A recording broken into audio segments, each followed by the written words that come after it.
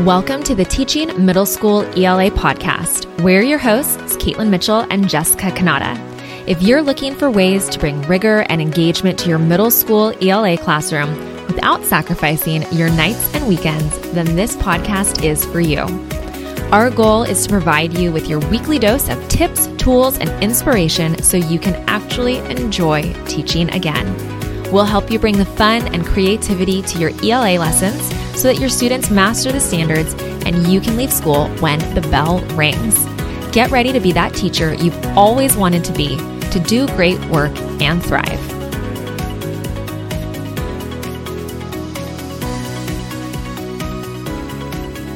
All right, we are excited to dive into this week's episode as we approach the end of the year, which I am sure you are thinking to yourself, thank goodness, right? The end of the year is upon us, just a couple more weeks left. And we're excited about this particular activity because it really is a fun end of the year activity that you're going to want to do with your students. It's super cute, but it's also academic for students. Jessica's going to explain the whole activity to you guys. And I think it's really great because it is that time of year when you and your students are both counting down the days until summer break. You know, like everyone's chomping at the bit, can't wait to get out of the classroom. But you still need to keep your students engaged, right? We still need to keep them engaged in their learning. And it can be super challenging this time of year. It's nice outside. Summer plans are in mind. They know what they're doing. They want to hang out with their friends, as do you, right? As a teacher, I remember that as for myself as well. So this is a great ELA activity to have in place. It's going to get your students excited about the books that they're reading. It's a quick, easy thing for you to grade, which is huge because no teacher wants to grade a ton of stuff at the end of the school year.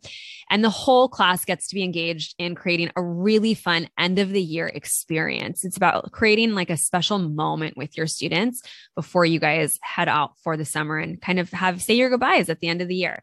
And this activity is called a literature parade. So a literature parade is one of the most effective and really fun reading projects that you will ever do with your students. We're super excited to share about it with you guys today.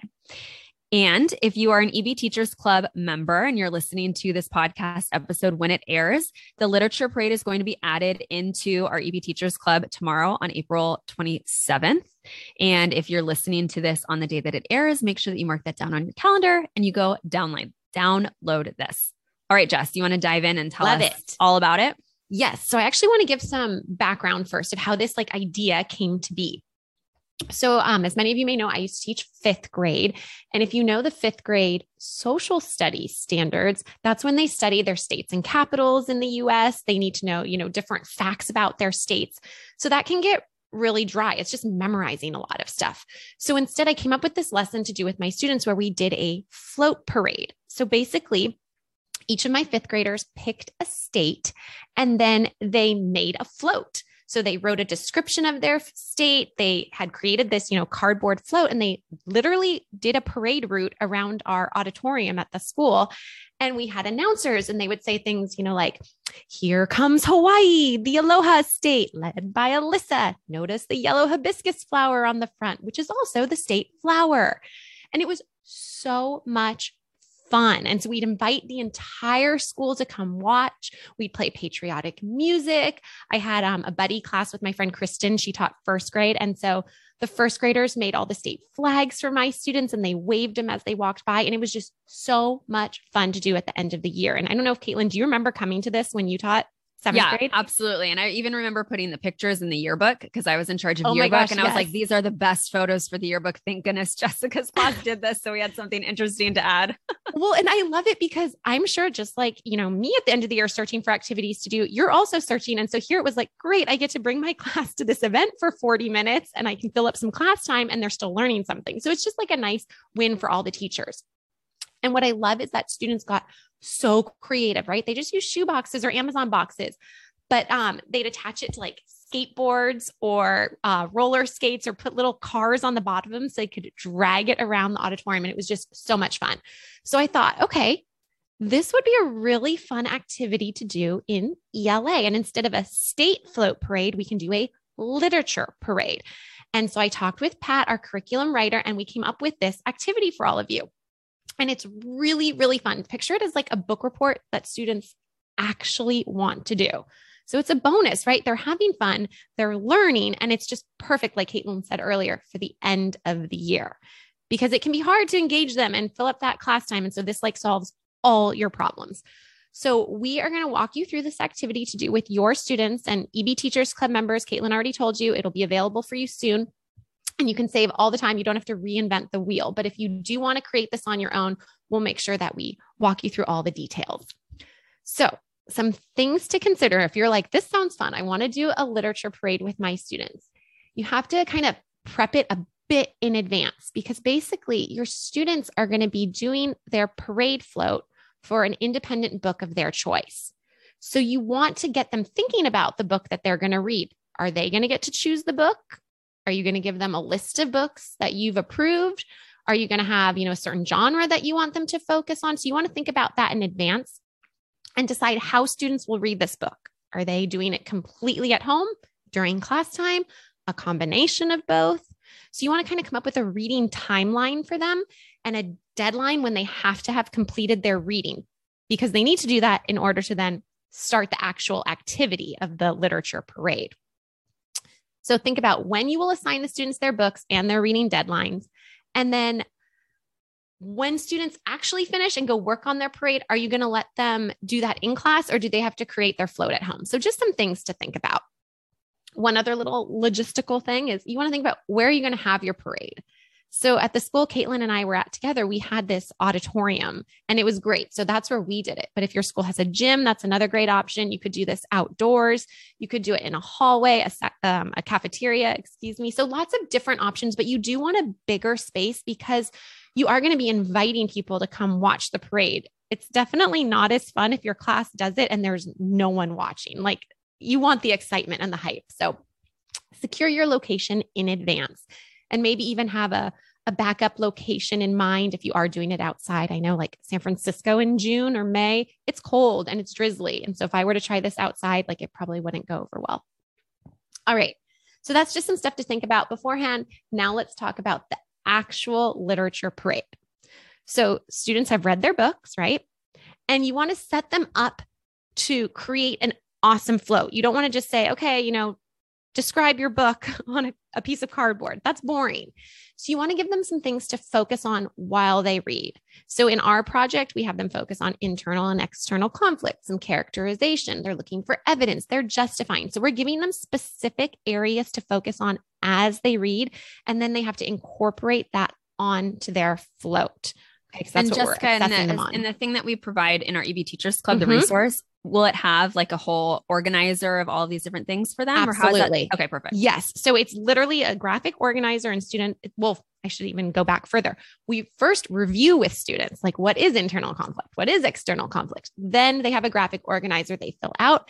And then I'll get into this later on, but we give them a template to actually write their script. So it's very structured because this could, go off on a tangent with students and you have a really long parade and we don't want that. And you also want to make sure it's standards aligned. And this is great because it's going to spiral review essentially all of the concepts that they've learned throughout the school year as like a nice final project at the end of the year. Exactly. Yeah. Because we can't just have fun, right? We got to keep it rigorous too. Yeah, we do. Absolutely. We get to do both. So imagine students have read their book, they've completed that graphic organizer, and it's time to create the float itself. So again, you'll have to decide, are you doing this in class, which is really fun, or at home, or both? And you want to encourage creativity here. So with my students, I said, yes, you can use a cereal box, a shoe box, Amazon boxes, whatever it is, but you don't want to just glue some pictures on there that we can hardly see from a parade, for the audience in the parade. So you can get creative. I had this one student, Jessie, I know Caitlin knows her as well. I mean, just rock star student. And I still remember this years later. She's in college now, but she had New York for her float when we were doing the state project. And she took a bunch of different boxes and put them one on top of the other and then wrapped them in yellow construction paper. And she made the Empire State Building for her float. And it was so cool because it was much bigger. It was like very obvious what her state was. So you want to encourage students, like, how can they think outside the box, literally, and come up with a more creative approach to their float? So there's so many possibilities for them. And I'm sure you'll see lots of creative floats if you encourage that in your students. So basically, students create their float And then they need to come up with a description for their float. So I mentioned this earlier that there would be a script, right? Because you are going to have announcers announcing, here comes Caitlin with The Giver and, describing the book that she read and describing her float. So you want students to fill out a template. Think of this as like a Mad Lib style organizer. And again, this is in the resource in our EB Teachers Club, but it might say things like, this float by blank, put your name here, features the novel blank by blank, put the author here. And so we're literally directing students what to write in their templates so that each description is only about 1 to 2 minutes. It just keeps the parade moving and keeps it focused on the information they had to find in their graphic organizer. So it's describing the internal conflict, or it's showcasing a symbol, or whatever that may be. So they've built their float, they've written their description and filled out their template. And then you can pick, 2 students who are really good speakers to be your announcers. I always had a microphone, and they would just read the different descriptions as their classmates paraded by in a circle. And so it's time for the actual parade, right? And you really want to hype up the excitement here. And so we include this in our EB resource, but we have an invitation you can send out to teachers or parents or other classes. We have posters you can hang around school. So if you're creating this on your own or you're getting inspired right now, think about what you can do to really build anticipation that day, because it just makes it that much more fun. So it's the actual day of the parade. You want to have your students get to your location a little bit in advance so you can get them all lined up, maybe practice a few more times, because once the audience comes in, they're ready to go, and you want your announcers to just start in on the actual descriptions. So it's so much fun. I'm telling you, those other classes are going to be clapping and cheering on your students, and it's just exciting. And if you think about, if you've ever been to a 4th of July parade in your town or anything, what else is there? There's maybe banners or popcorn or other things like that to hype up the excitement. Those are all things you can do, right? It's the end of the year. Why not have a lot of fun with your students?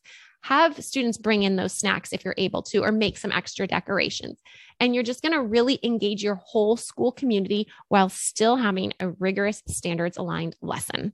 I love this so much. And you explained it so well. I could easily go take that and do that in my classroom. So thank you for explaining it so thoroughly. And I think too, I'm reading this book that I shared with you and the team yesterday called The Power of Moments. And I think that this is one of those like moments for students that we get to create as teachers in such an easy way for us. And I love what you said, that it's not a ton of grading. It's still super engaging for students. It's also highly rigorous, in meaning like you've still got to make sure that your standards aligned, you have clear expectations, and all of that stuff is set forth for your kids. Because think about it, it's the end of the year, and normally we remember the things that kind of happen at the end of something. And here we get to create this powerful moment, this powerful experience for them that they're going to look back and be like, oh yeah, I totally remember that literature thing that we did where we decorated boxes. They won't remember exactly what it was, but it'll be one of those things that they remember for the rest of their lives. So I think that is such a great end of the year activity, keeping with the rigor, still having fun. And if you do this with your students, please tag us on Instagram at EB Academics. We would love to see any pictures that you have. And if you're an EB teacher, definitely share it in the Facebook group, but also tag us on Instagram so that we can share it out with other teachers on social media as well, and just share the inspiration all around as we head into the end of the school year. So with that being said, hope you guys enjoy the rest of your week, and we will see you next week on the podcast. Bye, everybody. Bye, everyone.